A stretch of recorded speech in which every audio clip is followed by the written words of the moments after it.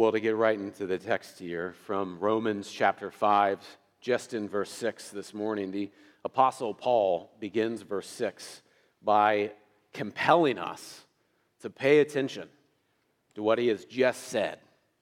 He compels us to pay attention to what he's just said, and we know that very practically because he starts off verse 6 by the word for. He's making an argument here based off of something that has gone before what he is now telling us to do. The certainty, and he's talked about this before, the certainty and finality of our salvation is exclusively in the person of Jesus Christ. Paul is saying that we should feel secure in our salvation. Christian, you should always feel secure in your salvation, never doubting it. But you shouldn't just feel secure, but you should have joy in the midst of that security. You know, it's not just like putting on a seatbelt. I had a dream last night that my entire family, sorry, Brooke, that my entire family got caught in a car wreck and we were underwater, right? But then we emerged from that and then we put on seatbelts again, just walked around with seatbelts. Weirdest dream of my life. That's not just what salvation gives us, not just that security that we feel, oh, okay, we can do this, but we have joy in our salvation because of the certainty by which it was given to us. Because, Paul says, because of the peace that we now have, because we were reconciled to God. Us as sinners now reconciled to God, that should not only help us feel secure, but now to walk with courage, strength, determination, or what the Bible calls joy. The whole object of verse 6 is to validate this very claim. All of the buildup of Romans 1 through 5, verse 5, can be grounded in the certainty of the validation of what verse 6 then says. So today I want you to walk away from this verse being able to stare into the depths of this passage and know not only is this claim along the lines of absolute truth above it, but to better know through it the very love of God that brought it to you. I don't want you to just understand conceptually the knowledge of I am secure in Christ, but I want you to walk away with the reality that it is first because of the love that you can now walk in joy.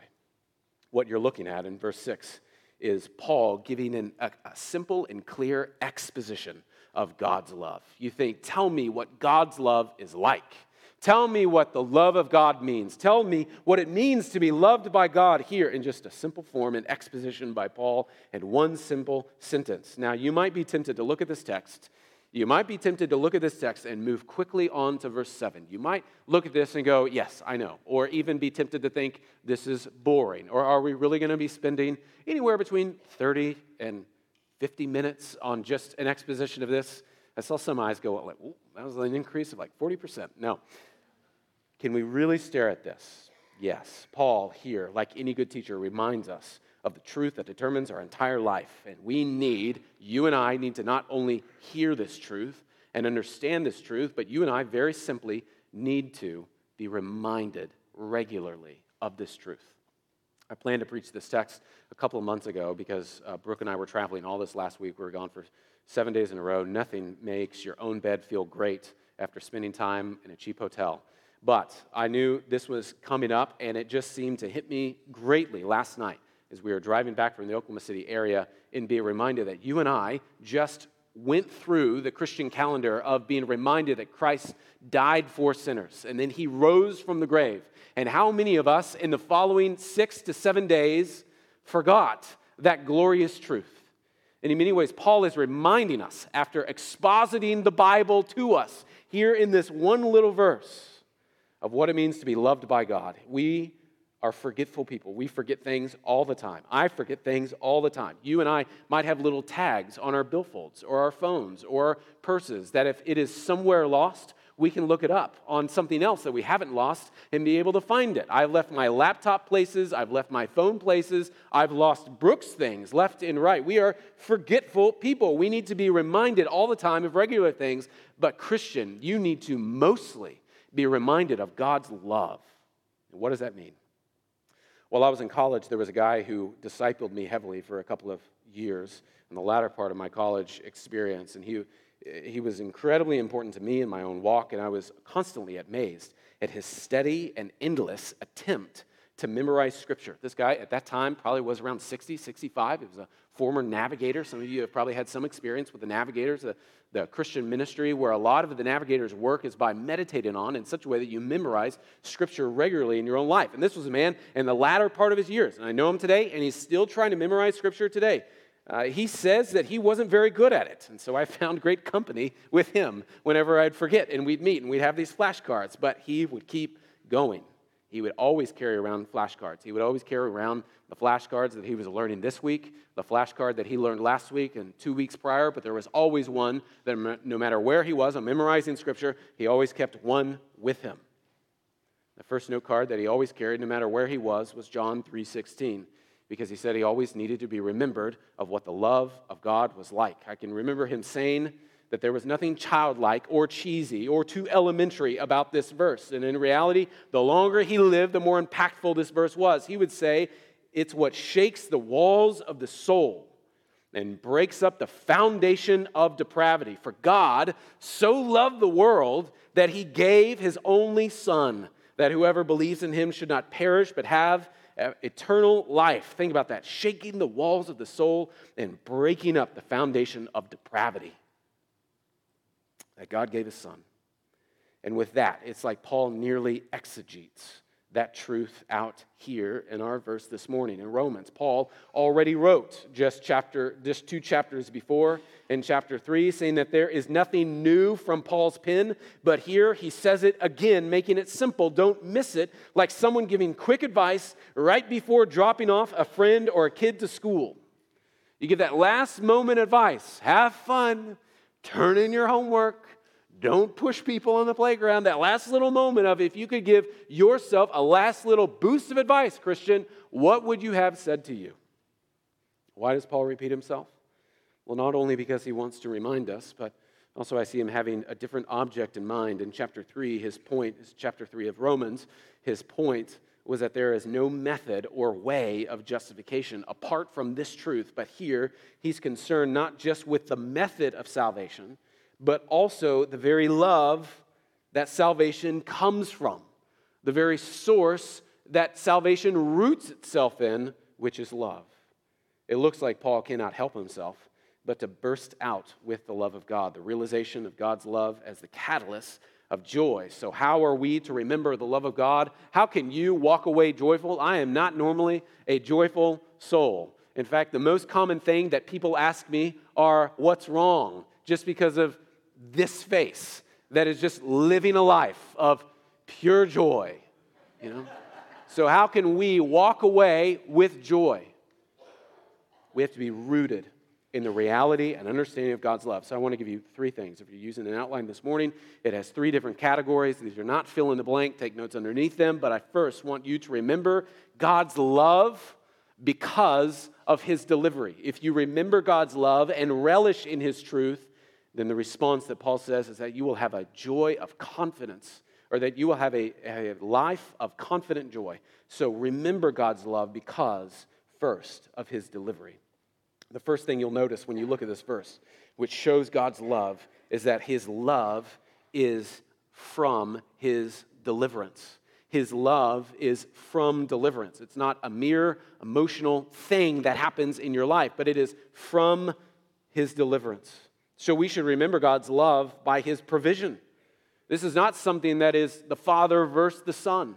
This is not something that is wrath versus love, but rather it is love that is from his glory. I want you to look at the first phrase. It says, for while we were still weak, the passage has, while we were still weak.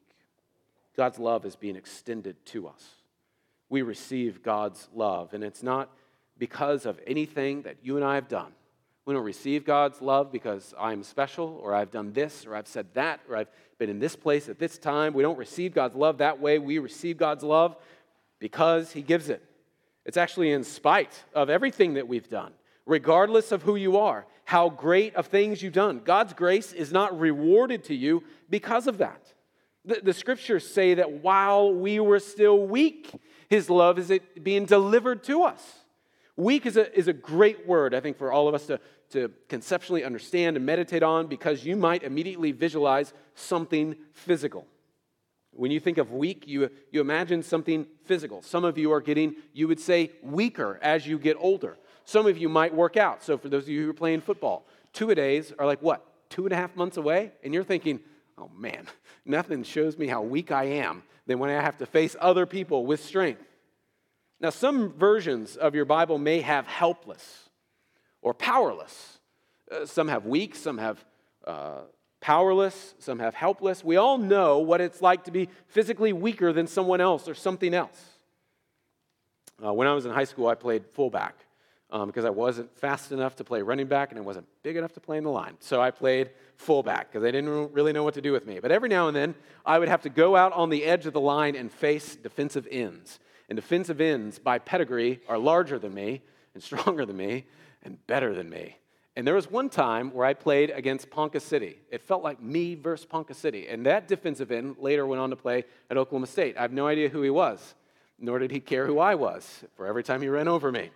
And you find out at that point when you are completely worthless, when you are faced against something that is stronger than you. But weakness here in this passage, it isn't just something physical. It's actually talking about your spiritual nature. You are spiritually weak. I've heard it multiple places. But I first heard it from R.C. Sproul's preaching. The late R.C. Sproul, he died in late 2017. He was a Presbyterian preacher later in Florida, and we often think, this is what he says, we often think of our lives outside of God's love as one who is drowning in water. He says we often think of our lives as someone who is drowning in water, trying desperately to survive. If only we had a little help, then we could really thrive in our lives. But in truth, what Sproul says is you and I in our spiritual lives are not drowning. You know, we are not the people on the Titanic who are just hoping for a life jacket or for a rowboat, but we are dead in our spiritual life.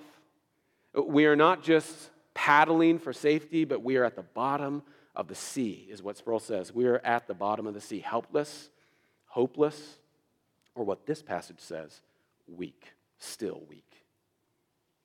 And it's at this point that Paul later picks up in the church to Ephesus when he writes in Ephesians chapter 2, but God being rich in mercy, because of the great love for which he loved us, even when we were dead in our trespasses. So that language there, dead in our spiritual life, made us alive together with Christ. By grace, you have been saved. Friends, understanding that while we are still weak, hopefully sets you up to understand a little bit more of God's love.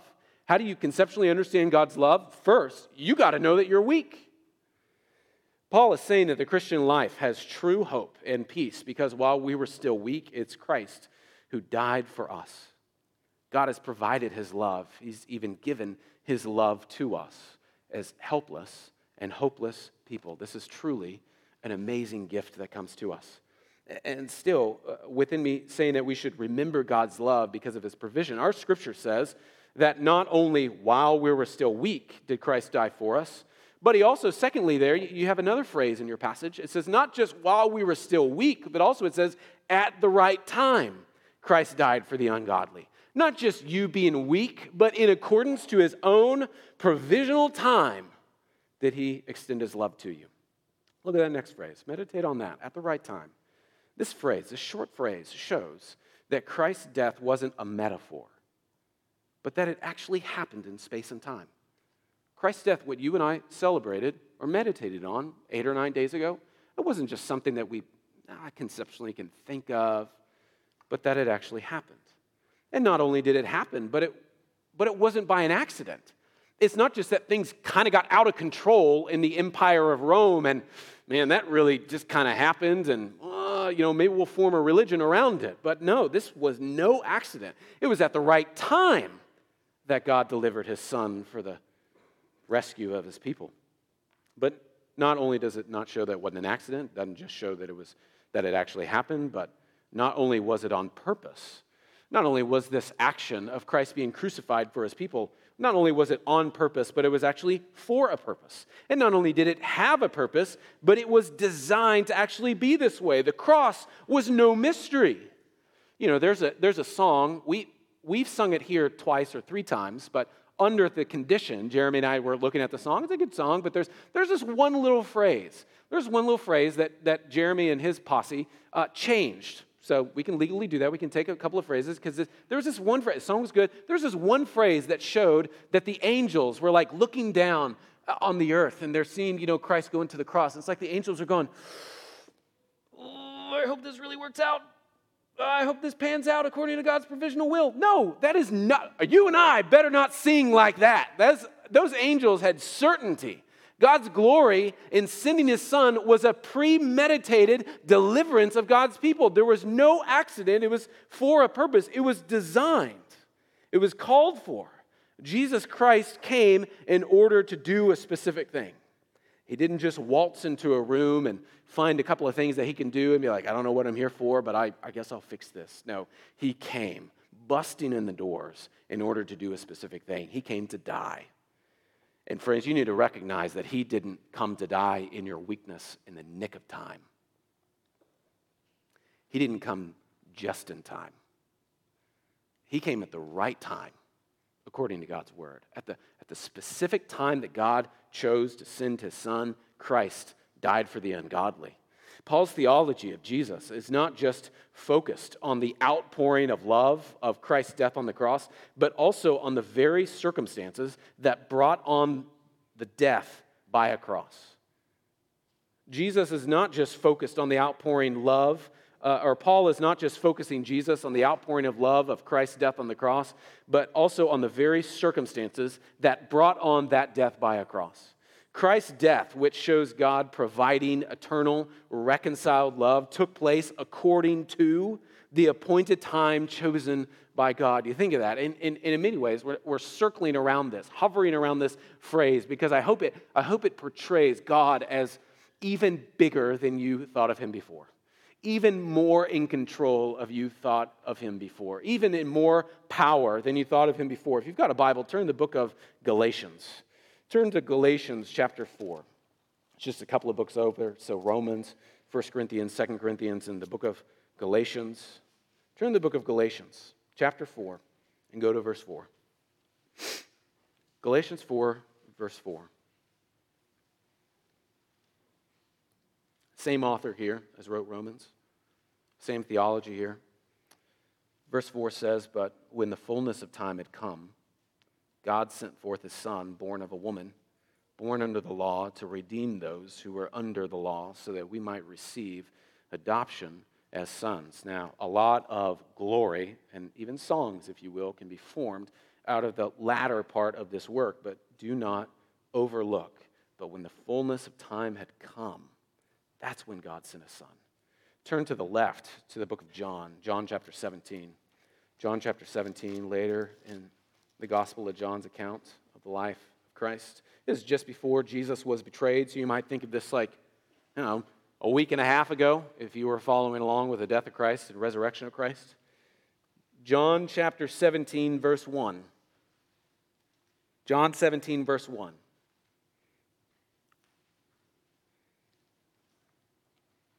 When Jesus had spoken these words, he lifted up his eyes to heaven and said, "Father, the hour has come. Glorify your Son, that the Son may glorify you, since you have given him authority of all flesh to give eternal life to all those you have given him." But don't overlook the phrase, "Father, the hour has come." The submission there of God's control over everything. I'm not going to ask you to turn to it, but Acts chapter 2, verse 23, you might want to write it down. Acts chapter 2, it says, "This Jesus delivered up according to the definite plan and foreknowledge of God, you crucified and killed by the hands of lawless men." The turn and the twist of that passage is talking about, it looks like you crucified and killed he was killed by the hands of lawless men. But how was he killed by the lawless hands of men? Well, he was delivered up. How was he delivered up? He was delivered up according to a definite plan, and not just a plan, but one that had foreknowledge by God himself. Now, the reason Paul highlights this, not only in our passage, at the right time, not only does Paul and others talk about, Luke and John talk about Jesus being delivered at the right time. The reason that Paul highlights this, and why I'm reading or having you read these supporting passages, is I want you to understand that God's love of his people is in their weakness was no accident. God's love for his people who are weak is of no accident. It's not a mystical occurrence. It's not by chance. It's not going to slip away, because if it was determined by him, if it was held up by him, if it was according to him, then you and I can have the confidence and the joy in the Lord in our salvation, because it won't slip away, because we are still within his grip. We're still within his plan. We're still within his will. For at the right time, the Son of God was sent by the Father to die so that God's beloved can be forever reconciled. I wonder, though, and here's a diagnostic question that only you can answer for yourself, and maybe if you came with other people, you can answer with them at lunch or later tomorrow or later time if you want. I wonder, though, if you trust in God with the same confidence here that Paul here boasts of God. So Paul here is boasting of God. He's saying, God is doing amazing things, and he knows exactly what he is doing. I wonder if you place your trust in the same sense that Paul is boasting in God. Here, you see God in this text providing love by grace. And his love is by his appointment. Appointing love not just by his power, for we're still weak, but appointing his love according to his own perfect time. The joyful assurance that we can have in the eternal perfection of God's timing is that in the future, the wrath of God, because of the death of Christ, will never be poured out on his people, because at the right time, it was God who sent Christ to die who were weak. Because now, Paul, as Paul earlier says, he pours out his love or his spirit and his rest. Friend, if you're not trusting in God this morning with your life, if you're not trusting in the God who reveals himself to you through this scripture, that the call of this text is to stop doing what you're doing and trust in him. Trust in the God who effectively saves sinners from themselves, from their weakness. If you're not, understand what this text calls you to do. He is calling you to turn from the life that you think you control. But let's be honest, we do not, because we are weak. He is calling you to turn from the life that you think you have control of and have Christ save you. He calls you to turn from the life that you think you hold on to. But let's be honest, you don't have any command of time. I mean, let's be real. We knew that all the clouds, or at least this was our house, we knew that all the clouds and the storms with tornadoes and swirling things were like far away from Enid. But we also knew that we weren't in control of those clouds. So what were Brooke and I doing right before we go to bed? She asked me, have you checked the weather? It's like, have you looked outside? It's fine. But we recognize that we're not in control of anything there. Friends, he calls you to turn from the life that you think you hold on to, and if you're honest, you recognize you are not in control of your own life, and to give it over to him. Ask God to forgive you of your sins. Ask God to have yourself recognize who you really are, and recognize that he will stand for you as Christ stood in the place of repentant sinners. Friends, remember the love of God. Why? Because of his deliverance over your weakness and in your timing. But secondly, not only remember God's love because of his deliverance, but secondly, remember God's love because of Christ's death. How can we reflect on and remember and hold on to and grasp the love of God? Well, we can if we remember Christ's own death. I want you to see the structure of this text here. This text has a particular structure to us that allows us to see the emphasis of it. Every text in the scriptures has a structure to it. That structure allows us to see, what is this text about? Well, we've all been in classes in high school. What is, Pride and Prejudice about? I don't know. Pride? Prejudice? I don't know. And the answer is, that's not what it's about at all, right? Because you have understanding the structure of the text. Understand the structure of this text. Paul is insisting that the Christian life is one of hope. Because while we were still weak, at the right time, something was done for ungodly people. There is a participle clause and two prepositional phrases that add to the main thrust. There's a participle clause and two prepositional phrases in this passage, and understanding where those chunks are. So I know that, there will be a time, those of you who are in high school and college, where you will never have to think about participles and prepositional phrases again until you reach the book of Romans. But let's just give it a little bit of time here. Focus on this. There's a participle clause and two prepositional phrases that add to the main thrust, for Christ died. While we were still sinners, Christ died. At the right time, Christ died. For the ungodly, Christ died. In this text, in fact, these two words, Christ died, could be meditated on and marveled at for hours and hours.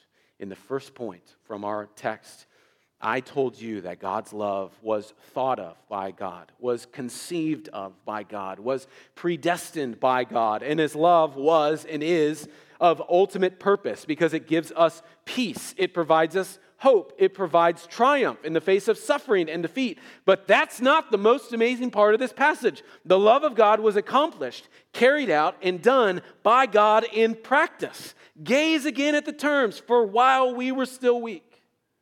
Gaze at the term at the right time, but then meditate for your whole life at the next phrase. Christ died. Even though God's followers are the recipient or the recipients of God's love, it is Jesus Christ who delivers it to them. It is by His death that we receive anything in our life. And the word Christ here is not to be overlooked. Don't just run past the noun to get to the action. Christ. We must remember who He is in full. In order to provide true love, Christ, the Messiah, was sent. How can we see the love of God? Look to Christ, His fullness and His personhood. If you don't understand, for whatever reason, maybe you're new here, maybe you're new to Christianity or this church, maybe you've been here for a little while and just don't believe what the rest of us at least profess to say that we believe, but the Christ here is the very Son of God, God Himself, who is delivered over to His people. And if you're in doubt about the love of God, consider what happened at the right time. Don't believe this passage? Keep reading in Romans chapter 5, verse 8. Flip back to Romans if you haven't found your spot. Romans chapter 5, where we just were. Romans 5, verse 8, where it says, for while we were still weak, at the right time. Nope, that's our passage. Verse 8. But God shows His love for us, in that while we were still sinners, Christ died for us. Think that's just one man's word of what Paul is dreaming up. There's a modern theology today that tries to rebuke ethics in the Christian life. They use the totality of Paul's language and saying, well, Paul was just talking to a specific person in a specific time. He was just talking to that general group. So we don't need to think about who should pastor a church according to their qualifications of a gender. We don't need to think about homosexuality in a certain way. We don't need to think about fidelity within a marriage because, after all, this is just Paul's theology. Let's look to the red letters of Jesus. Let's just look to, things that we all can agree on here. In Isaiah chapter 53, that was read for us on our Good Friday service, it says that He was pierced for our transgressions. He was crushed for our iniquities. Upon Him was the chastisement that brought us peace, and with His wounds we are healed. The same things that Paul is saying can be found in the words of Isaiah. But within all that glory, don't forget His love. In Romans chapter 8, verse 32, it says that He who did not spare His own Son, but gave Him up for us all, how will He not also with Him graciously give us all things? And the all things here are clearly talking about things like faith and peace and access to grace with God, joy, being able to suffer with hope, being able to endure, to live to the end, being able to pursue righteous character, being able to hold on to true hope, and knowing that when we die, we will be fully healed and fully in the presence of God. Why? Can we hold on to all of those things? Allow the structure of the text to point us to the emphasis of what it is saying, Christ died. But don't get too carried away yet with all those things. Keep in your mind the truth of the text. All those can come to you, things like true hope or faith or endurance. All those can come to you. How and why? Because Christ died. God's love comes to His people because of Christ's death. And Paul doesn't want you to keep on reading without being engulfed by God's love. It's why he repeats himself again and again, because you and I need to remember again and again that the thing that we need to come back to in our faith continually is the cross of Christ.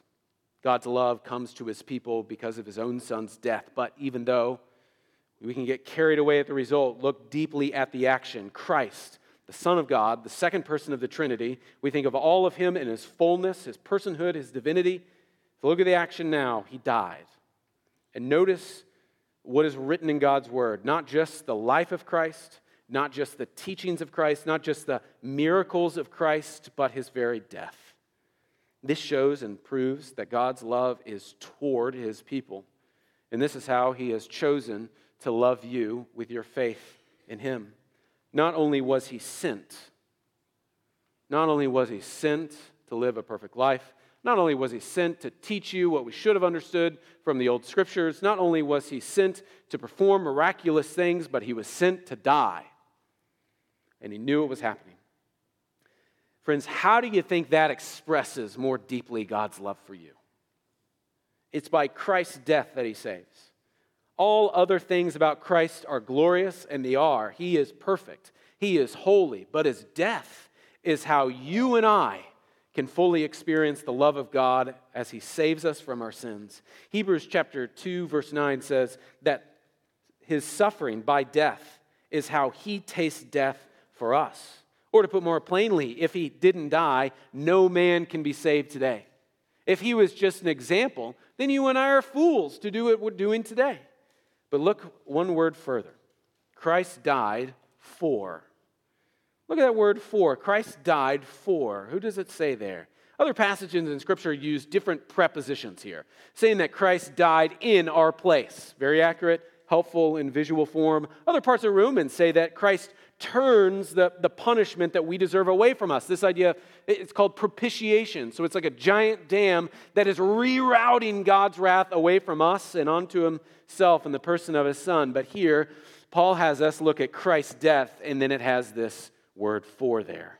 This word for wonderfully shows the love of God at the center of this text here. The thrust of the passage is not on the recipient, meaning you and me, but on the provider. The emphasis here is on the provider of this passage. But the glory that is taken away is from the recipient. Christ truly saves people by him dying instead of them dying. This word for wonderfully shows the love of God at the center. The thrust of this passage being on the provider. Christ is revealed in the fullness of time. He's the very image of the invisible God. And it's staggering that he'd even humble himself by coming to our world. The Son willingly obeying the Father, being born of a virgin, coming and growing up in infancy, worked as a carpenter. You think of the reality of that? This man who created everything is now working as a carpenter. You can imagine going to someone like him and saying, hey, can you build me a statue? And he's like, have you seen the Himalayas? Yes, I can. He was perfect in everything that he did. He never sinned. He was wise in everything that he thought. He was all-knowing. He knew what people who were speaking against him were knowing and saying and thinking, and he was all-powerful. We can be reminded of the miracles that were around him. But the fullness of God's love is seen in Christ's death upon the cross. He himself is giving himself over to the death that is the fountain of love that knows no end. Paul will go on to visualize this love more in the next couple of verses, but for our time today, we're reminded of something that we cannot remember too much. We can remember the love of God because of Christ's death. When you look to the cross of Calvary, what do you feel? Think about it. When you look to the cross of Calvary, what do you feel? When you hear the anthem sung about Christ's death, what do you have going on inside of you? When you meditate on the words of the truth that Christ died for the ungodly, what do you think? Friend, do you feel saved, redeemed, fought for?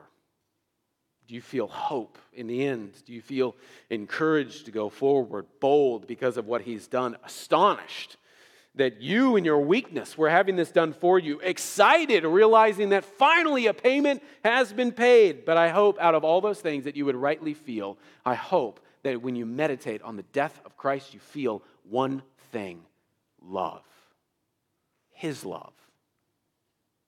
As men, we don't want to think about that. We want to think of, strength and courage or whatever, but love. But our sentence is not completed. At the right time, in our weakness, Christ died, but it's not done there. If Paul knows that we're forgetful and need to have a good reminder of God's love, we need to remember God's love because of his mercy. Or thirdly, we need to remember God's love because of his desire. We can experience the love of God not because of anything other than God's desire for us or His mercy. That's what mercy looks like, His impeding desire for you. Now, so far, for weak and helpless people, and at the right time, God died for people He saves. And here you see the mercy of God's love. Remember the character of the people for whom Christ died. It says in this passage, the ungodly. Paul says in the following verse that it wouldn't be too far stretched to die for a great person. It wouldn't even be too far of a stretch to die for a good person, not even a great person. But to die for an ungodly person, that's unmerciful, or that is merciful. Here the text takes a truly personal turn where we're described in the most truthful sense. Earlier, the audience of the letter was described as weak or helpless. That's well and kind. You know, us being described as weak, us being described as helpless, that's okay. But here, how are we described? Ungodly, sinful. I was at a pastor's retreat in the last couple of days, and one of the pastors within our conference, in our denomination, and he gave a devotional one morning, and he said with bold acclamation, people do not need to be told that they're sinners. And I thought, you are a moron. If I'm not a sinner, then what do I care about whatever you're saying? If I'm not a sinner, Christ doesn't need to die for me. If I'm not a sinner, He needs to worship me. The Father loved the Son because the Son was glorious. But here, friends, be reminded, for whom did Christ die? The ungodly. It's unbelievable. Not only were they described as sinners, they were described as dead because of their sins. They were also described as enemies of God, completely devoid of godliness, nowhere near godliness. We're not just weak, we're unable. Earlier I mentioned how I could go up against a giant tight end. Well, now the image of that scripturally is that I'm not even to play on the field. I'm disqualified by even participating with others. There is no Rudy moment for me. I'm not allowed. Yet it is here where the Son of God intervenes into the life and regenerates what was once dead and made it fully alive. Romans chapter 9 verse 16 says, so then it depends not on human will or exertion, but on God who has mercy on the sinners. Christ died thankfully for the ungodly. Only Christ's death can save us, which is good news because our sin and sinfulness remind us of why we need to be saved. Can you remember the love of God if you consider who saved you and from what you are being saved from? You are being saved from wrath of God and from your sinfulness that deserves God's wrath. You are being saved from that. Friends, that's what the love of God looks like. Oftentimes, we may testify to what God has saved us from: selfishness, addictiveness, pride, or greed. The truth is, we are saved from ungodliness. You all know the hymn, and can it be that I should gain an interest in the Savior's blood? He died for me. Who caused his pain? For me. Who him to death pursued? Amazing love. How can it be that thou, my God, should die for me? Amazing love. How can it be that thou, my God, should die for me? Friends, to conclude, our passage today reminds us of God's love. What does the love of God look like? The Son's death at the right time in our weakness for our ungodliness. We are reminded here of the gospel. And in doing so, we get to enjoy what the gospel gives us. The wondrous mystery that says, while we were still weak, Christ died. At the right time, Christ died for the ungodly. You and me, Christ died. May we never forget it. Let's pray. Our gracious and heavenly Father, we are grateful and thankful that you recognize the need of us to be reminded of your goodness. And we thank you that you are patient and that you are kind and that you are generous towards us, but not only in reminding us of your love, but by giving us your love in full through the person and his death and his resurrection. God, we ask that wherever we are and wherever we go, we would remember you. in your grace and mercy. Oh Lord, may we never forget. Give us strength. We need it so much. In Jesus' name we pray. Amen.